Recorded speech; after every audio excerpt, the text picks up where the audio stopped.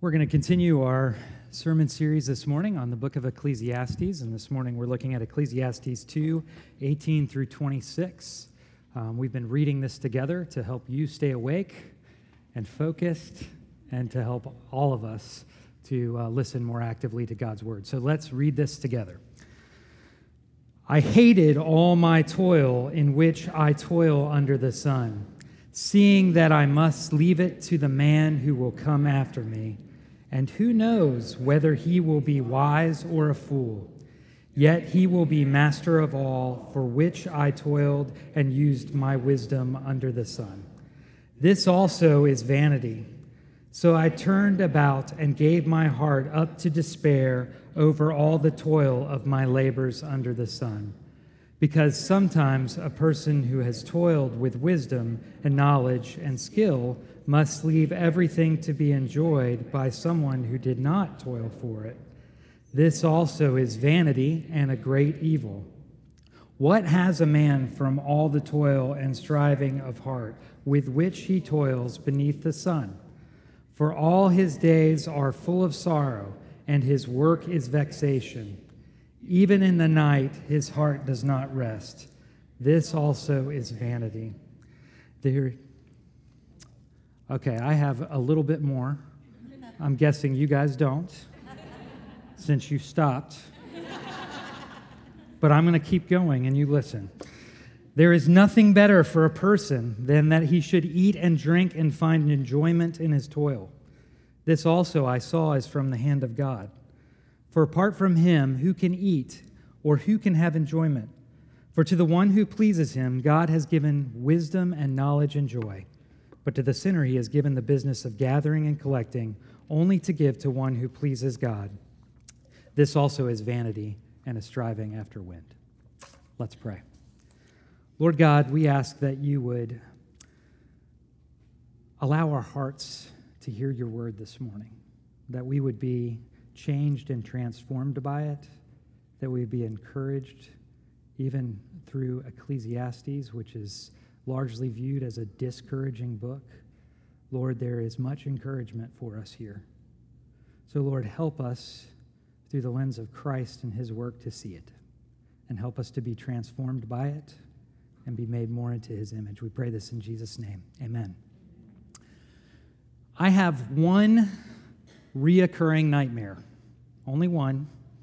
It's happened over and over and over again throughout my life. Usually happens when I have a fever and I'm sick. The first time it happened, I was in middle school.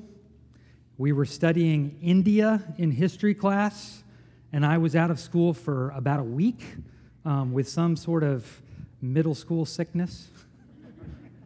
And I was starting to feel kind of stressed out by all the work that I needed to catch up on. And I fell asleep, and I had this dream. Here's how it goes. Even telling you about it makes me tense. I'm in a dark cave, and there's a light at the end of the cave. I walk towards the light, and I look out, and there's a vast desert, just dunes and dunes and dunes of sand. And then I start to hear feet and footsteps. And I turn around, and behind me is Gandhi. We were studying India, remember? He hands me some tweezers, and he says, count. That's the dream. Over and over again throughout my life, I have had that dream. It's not always Gandhi. Sometimes it's different people. But the hopelessness of that dream, do you feel it? Do you feel the hopelessness of that dream? Just the idea of taking tweezers and counting grains of sand for what would feel like an eternity? I feel the hopelessness of that dream often in life. I know you do too. I feel it when I clean my house. And then 5 seconds later, the tornado of 5 children move through, and I go, vanity, vanity, right? My kids feel it. This week my son Peter was drawing this beautiful picture of sunflowers, no doubt inspired by Dorothea Dix. He's drawing these sunflowers, and he taped these two pages together, and the sunflowers kind of progressively got bigger and bigger, and he spent like all morning working on this. And then his little sister, Marion, my 2-year-old, took a marker and just went, and Peter very calmly said, "Vanity, vanity." No. He screamed, right? But do you feel the hopelessness? Oftentimes, we feel the hopelessness of our labor. We're in the study of Ecclesiastes. We're looking at the teachings of Kohelet, the teacher, right? Probably Solomon. He's talking about how essentially all of life is vanity, hebel, which we've said, could roughly be translated as vapor. It's vaporous. It doesn't have a lot of substance. And last week, Jeff took us through a smorgasbord of what he called pacifiers, right? Things in life that have some meaning to them, but they aren't of ultimate purpose. They're pacifiers, right? And one of those pacifiers was work, and he promised we would talk more about it today, and here we are. So this morning, I want to look at 3 things. Does work really work? Number 2, I want to look at how work works as a sign. Number 3, I want to look at how work works as a gift. Okay? Does work really work? Work works as a sign, and work works as a gift. So, first of all, does work really work? First thing I want to just acknowledge is that, it's easy, I think, for us, especially in America, in Raleigh, North Carolina, where, probably most of us live because we found a job here. A lot of you, right, are here because of some sort of employment, right? That's Raleigh's big thing, right? We have the Research Triangle Park. We have jobs here. We don't have mountains. We don't really have any kind of bodies of water, but you can get a job here, and we have some parks.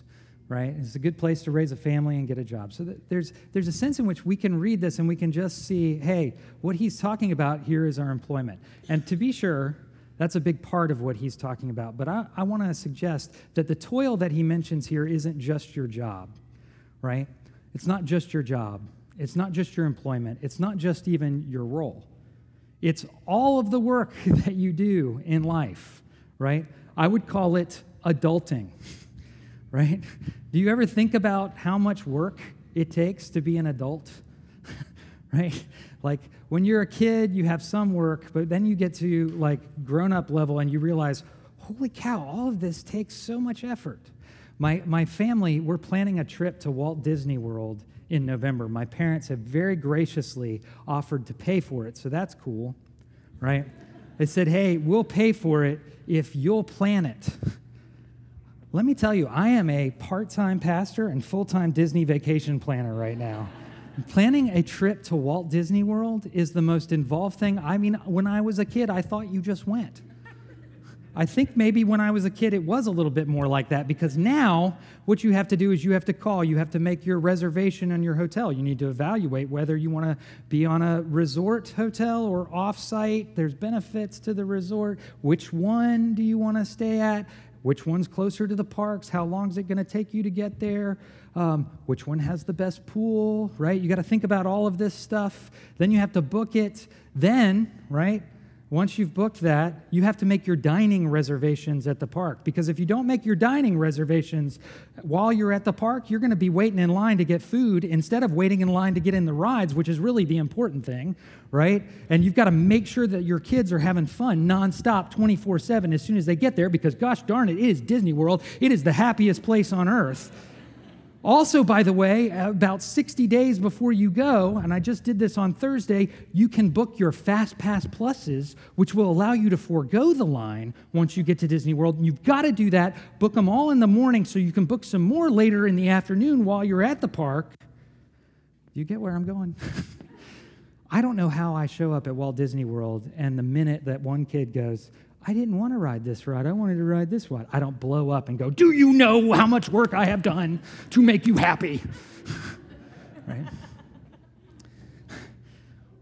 There's an invisible reality to toil that goes beyond our jobs. I could talk about the invisible work of Katie Sutton, the mom who manages a household of 7, and it is incredible. And I don't see all of it. But oftentimes I catch a glimpse of all of the work that she does, and I'm amazed by that woman.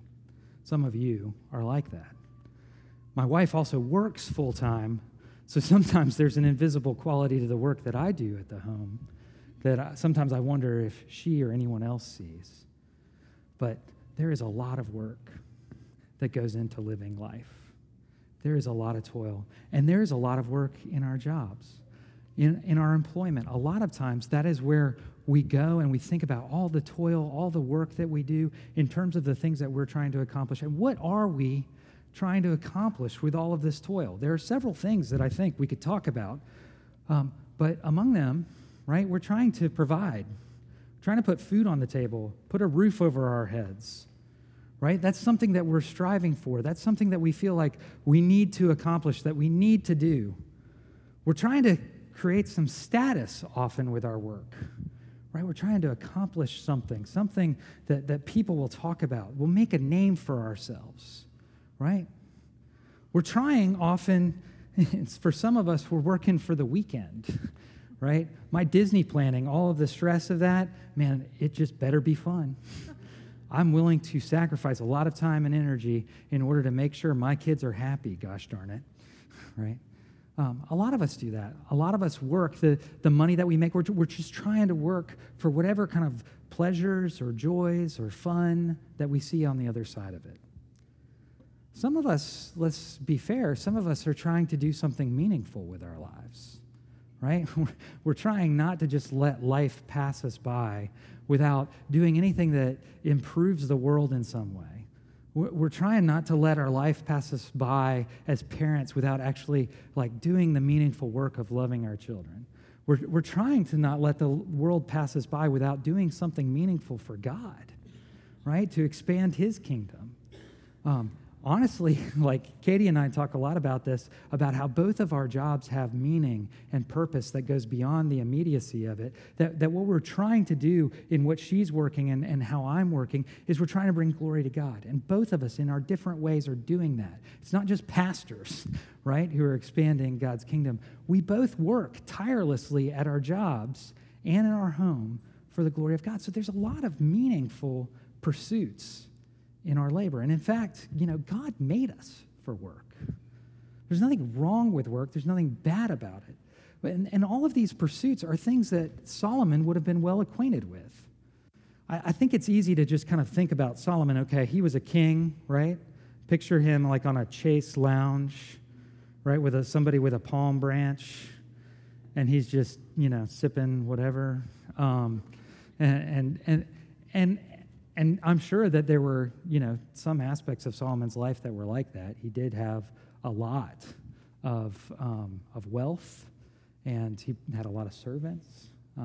So there probably were some really enjoyable aspects of his life. But I would submit to you that being king of a country and running it well, as he did, right, probably took a lot of effort. There's a lot of stories about Solomon's wisdom and how he exercised that as a judge, right? Ruling and caring for the people that came to him with questions, right? There was a lot of Solomon's life that was consultant-like, right? People came from all over the world to ask him questions and gain his wisdom, right? That probably got annoying. I don't know. But there was a lot that he did, a lot of work that he did. He also, he's probably most well-known in terms of his meaningful work for building the temple of the living and true God. He built God's house. So he did a lot of work, actually, during his lifetime. And a lot of it, you can see kind of some of the same pursuits and goals that we have in our work. Did he want to put food on the table? And did he accomplish that? Yeah, he did. He was prosperous, rich beyond our wildest dreams. Did he have status? Oh, yeah. World-renowned. Did he work for the weekend? Sure he did. Those pleasures that he had probably far exceeded anything that we could achieve. Did he do meaningful work? He built the temple. He served his people well. He had a family, 700 wives. It's pretty impressive. But the Bible only mentions 3 kids, so I got him there. Probably had more than that, though, if he had 700 wives and 300 concubines, but we won't get into that. All the point is that when he talks about all of labor being vapor, right? He's not just talking about something small. He's talking about a substantial life of work and the pursuit of different goals and different achievements that probably will exceed anything that anyone in this room will accomplish. And so when he says that it is all vapor, was he right? Did the food on the table eventually fade? Yeah. When he talks about being wise and not knowing who's going to come after you, like all the stuff that you earn, like it may just kind of go to the next person in line who's a fool. Solomon's son was kind of a fool and led to the split of the kingdom. Prosperity plummeted in Israel following Solomon's rule and would decline increasingly until the nation was carried off. Status, same thing. The notoriety of the king of Israel would probably never reach the peak that it had under Solomon, right? Pleasures, they stopped. The meaningful nature of his work, even the temple, right, was torn down and destroyed. So if you look at Solomon, for all of his achievements, all of the things that he pursued, he's right. All of it was vapor, and it's true of us too. All of the things that we strive for in our work, all of the toil that we labor after, it will eventually vaporize because all of our labor, all of our work is not ultimate. You know, our men's group is watching a video series on Thursday mornings, and it's on courage, this video series, and so it's encouraging men to be courageous in their lives and their pursuits, right? And one of the things that's interesting about the videos, there's all these different famous pastors who are quoted in the video. And at one point, we're watching the video, and I'm kind of going, yeah. Courage. It takes courage to have faith. It takes courage to love your wife. It takes courage to raise your family. I got it, and you got to, trust in Jesus to give you that courage and move, responsibly into all this stuff. I get all of this. I get this video. And then Joshua Harris pops up in the video. You know who Josh Harris is?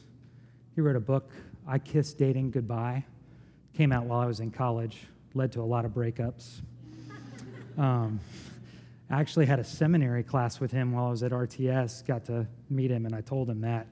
At that point, he had kind of recanted that book, and he kind of said he was a little extreme. But more famously and recently, he walked away from the faith, and he walked away from his wife. And what was funny is in this video, he's saying, men, you need to put your faith in Christ and be courageous. It takes courage to believe in Jesus, and it takes courage to love your wife. And that was so sobering to me because I realized, man, I thought I had all of this. I thought I got it. I thought I had done the work of figuring out what it looked like to live a life of courage. And that was a real stark wake-up call, a reminder to me that, hey, any of that could vaporize in a moment. What is Solomon trying to teach us here? Well, here's what he's not trying to teach us. He's not trying to teach us that work is bad, or that it isn't important, or that you shouldn't work hard, or for things that matter. I'm going to come back to this point later, but I want you to understand that is not what he's saying. He is not saying, forsake work. Go for the life of leisure. Just let it happen. That's not what he's saying. What he is saying is he's saying reject workaholicism, right? If you pursue that, it will produce despair. If work is your ultimate, it will not serve you ultimately because it will be gone. He's saying don't buy the lies of Satan, which is this. You can do it. If you just work harder, you can do it. You can achieve it. You can be like God, right? That was the lie of the serpent. Take the fruit. Do it. You can do it. Satan is in some ways our biggest cheerleader when we are working for our own ultimate and not for the ultimate that we find in God. So that's what Solomon's trying to teach us. Don't buy that lie. If you buy that lie, you will be miserable. Everything that you have will go away and will be given to those who love God. Instead, relax and remember, you're not as important as you think you are. That is, in some ways, kind of depressing, but it also is incredibly encouraging, right? Think about this. Let me just paint with some broad brushes. I'll use some generations to paint this. Think about this, millennials, right? You guys are fighting. You're fighting to get jobs. You're trying to get them from the baby boomers who refuse to retire, right? Right? And the jobs that you've got, they are just not as important as you thought they were going to be right out of college, right? And you're looking on Facebook and the Twitter and the Instagram and the, I don't know what it is. I'm still on Facebook. I know I'm a dinosaur, right? You're looking on whatever, right? And you're seeing other people having these amazing jobs. They're doing it, and you think, man, I'm being left behind. I got to get it. I got to do it. You can do it, right? No. It's okay. Relax. You'll get there. First of all, you are not your job, and you are not as important as you think you are. Let Jesus be important, and just relax. So, Gen X, it's us, right? The rebels with our cut off jean jackets or whatever, Guns N' Roses, right? Right, we're in the pinch, midlife, right?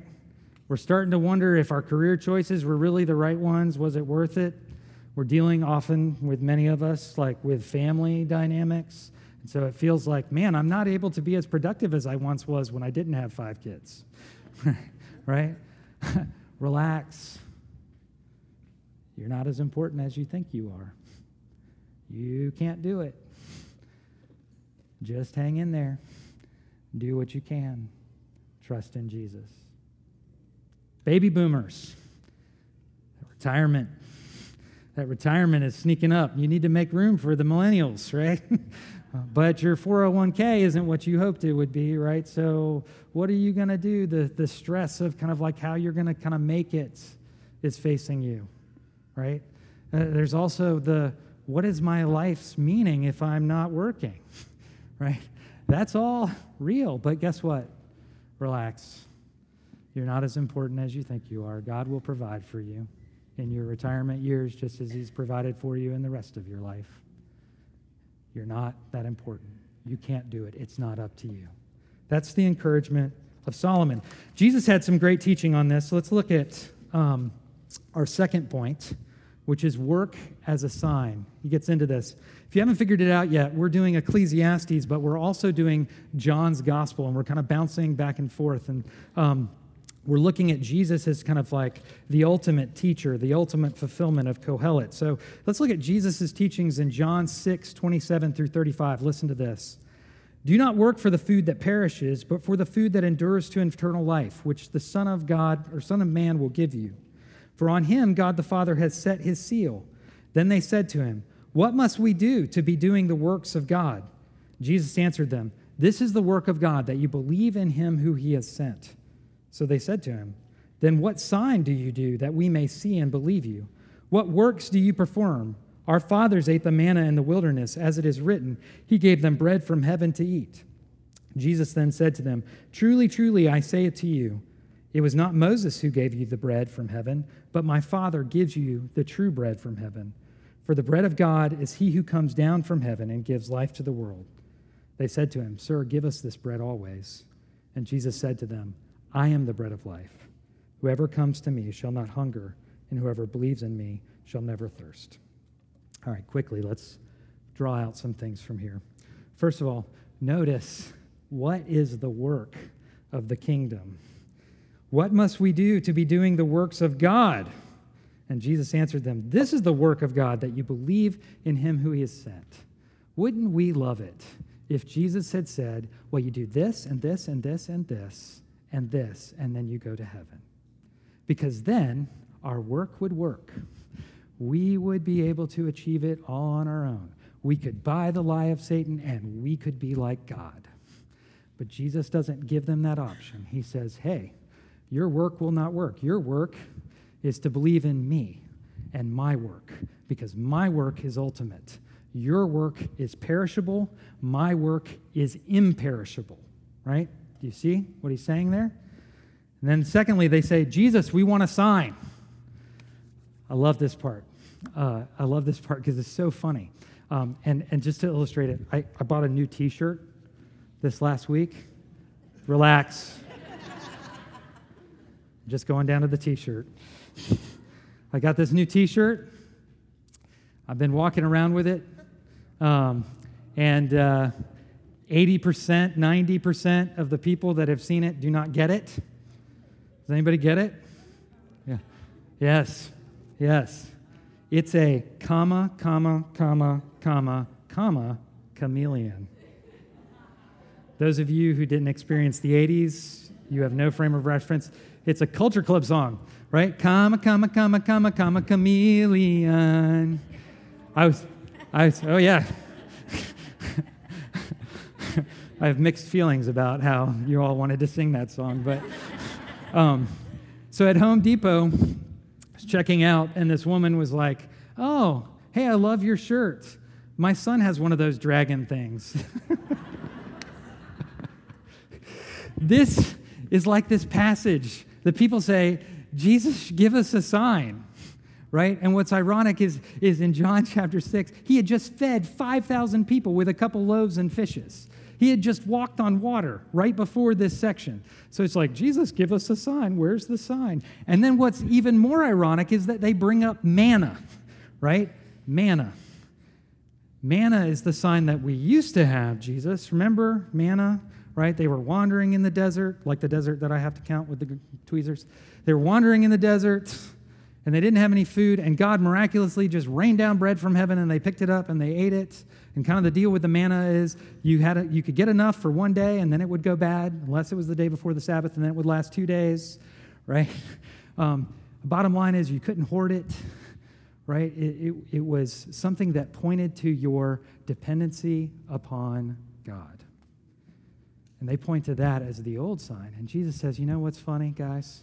Not only did you miss the miracles that I just did, but you missed that sign really points to me. I'm the bread of life. I'm the sustenance that comes, that is delivered to you daily, that allows you to live. I'm that.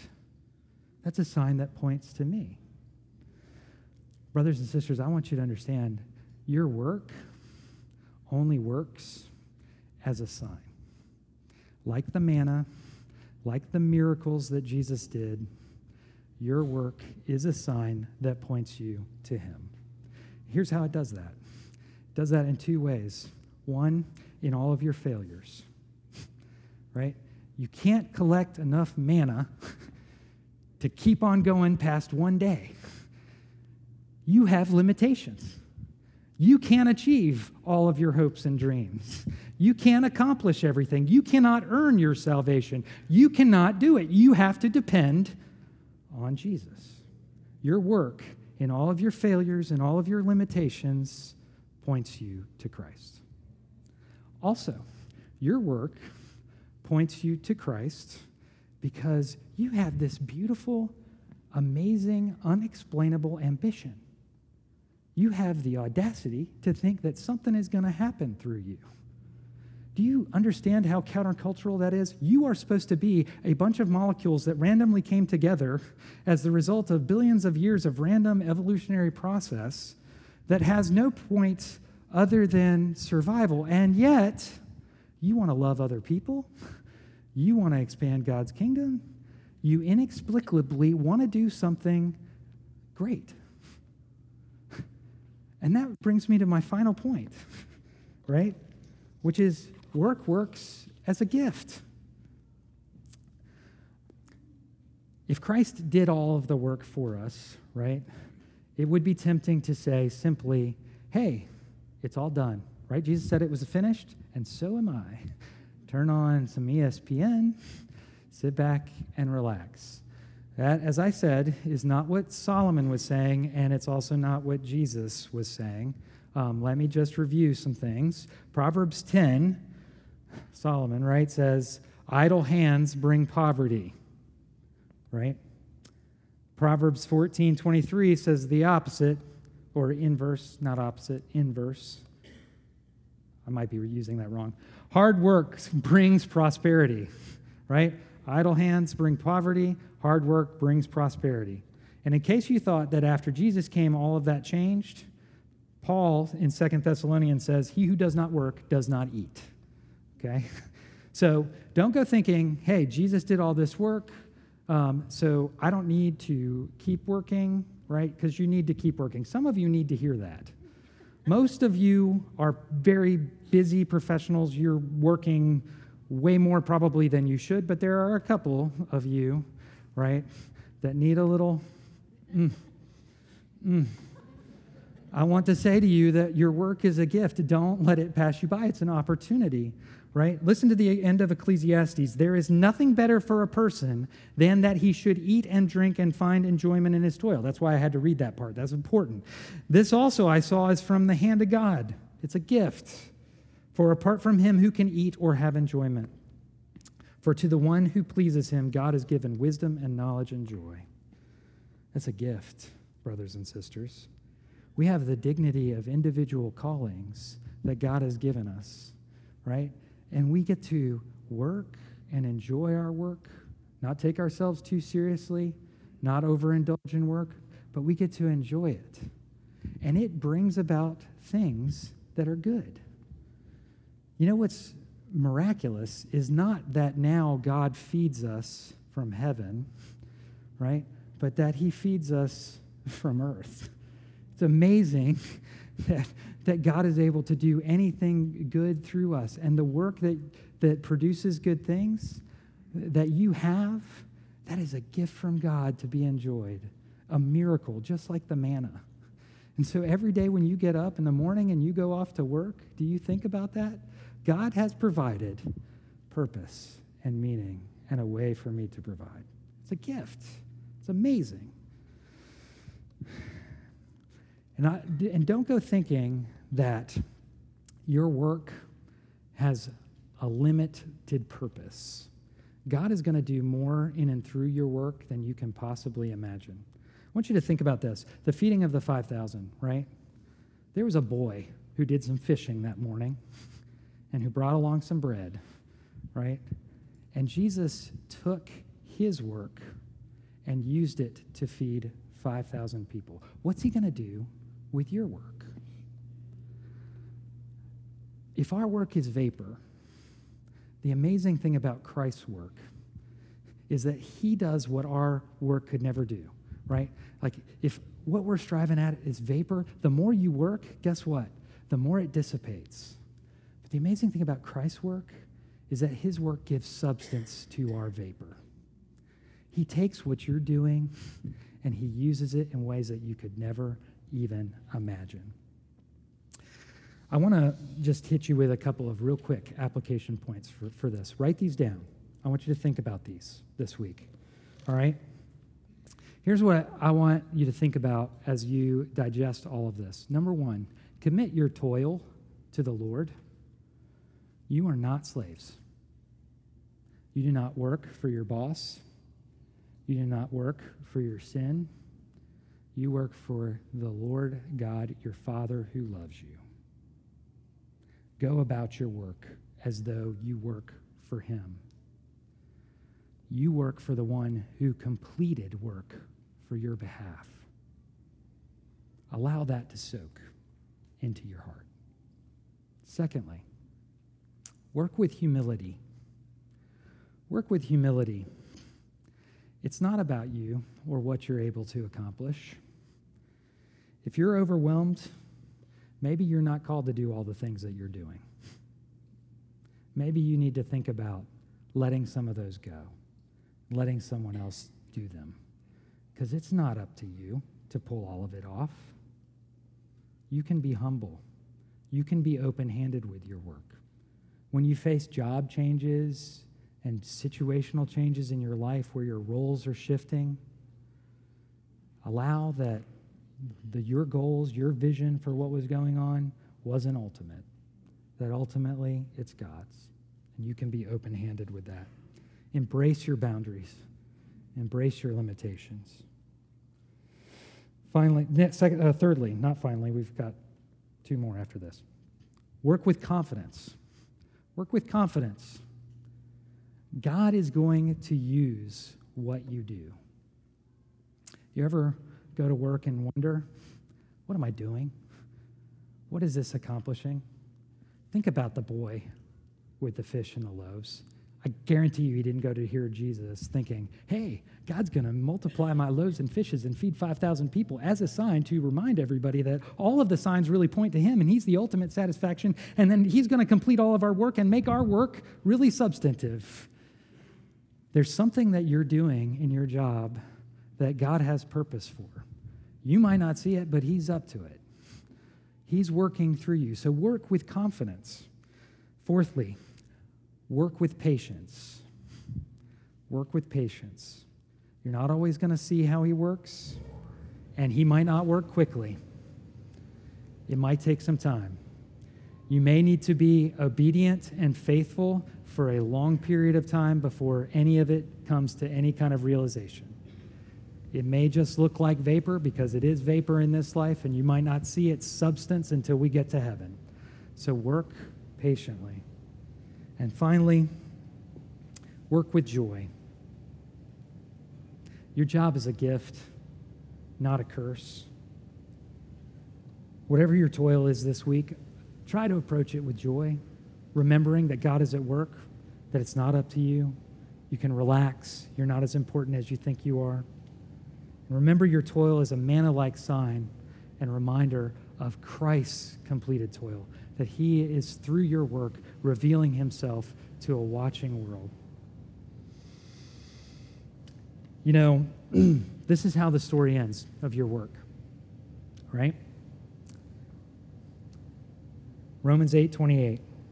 We know that for those who love God, all things work together for good, for those who are called according to his purpose. Brothers and sisters, your work in and of itself does not work, but it works as a sign and it works as a gift. And God works all things for your good. You know what I think of? Think of that dream that I have about the sands. And then I think about the dream that is heaven, where we will go and we might be standing at the mouth of a cave or wherever, but Jesus will come to us and he will say, no more tears. Keep your eyes from weeping, for your work will be rewarded. Well done, my good and faithful servants. Enter into your rest. In the name of the Father, the Son, and the Holy Spirit. Amen.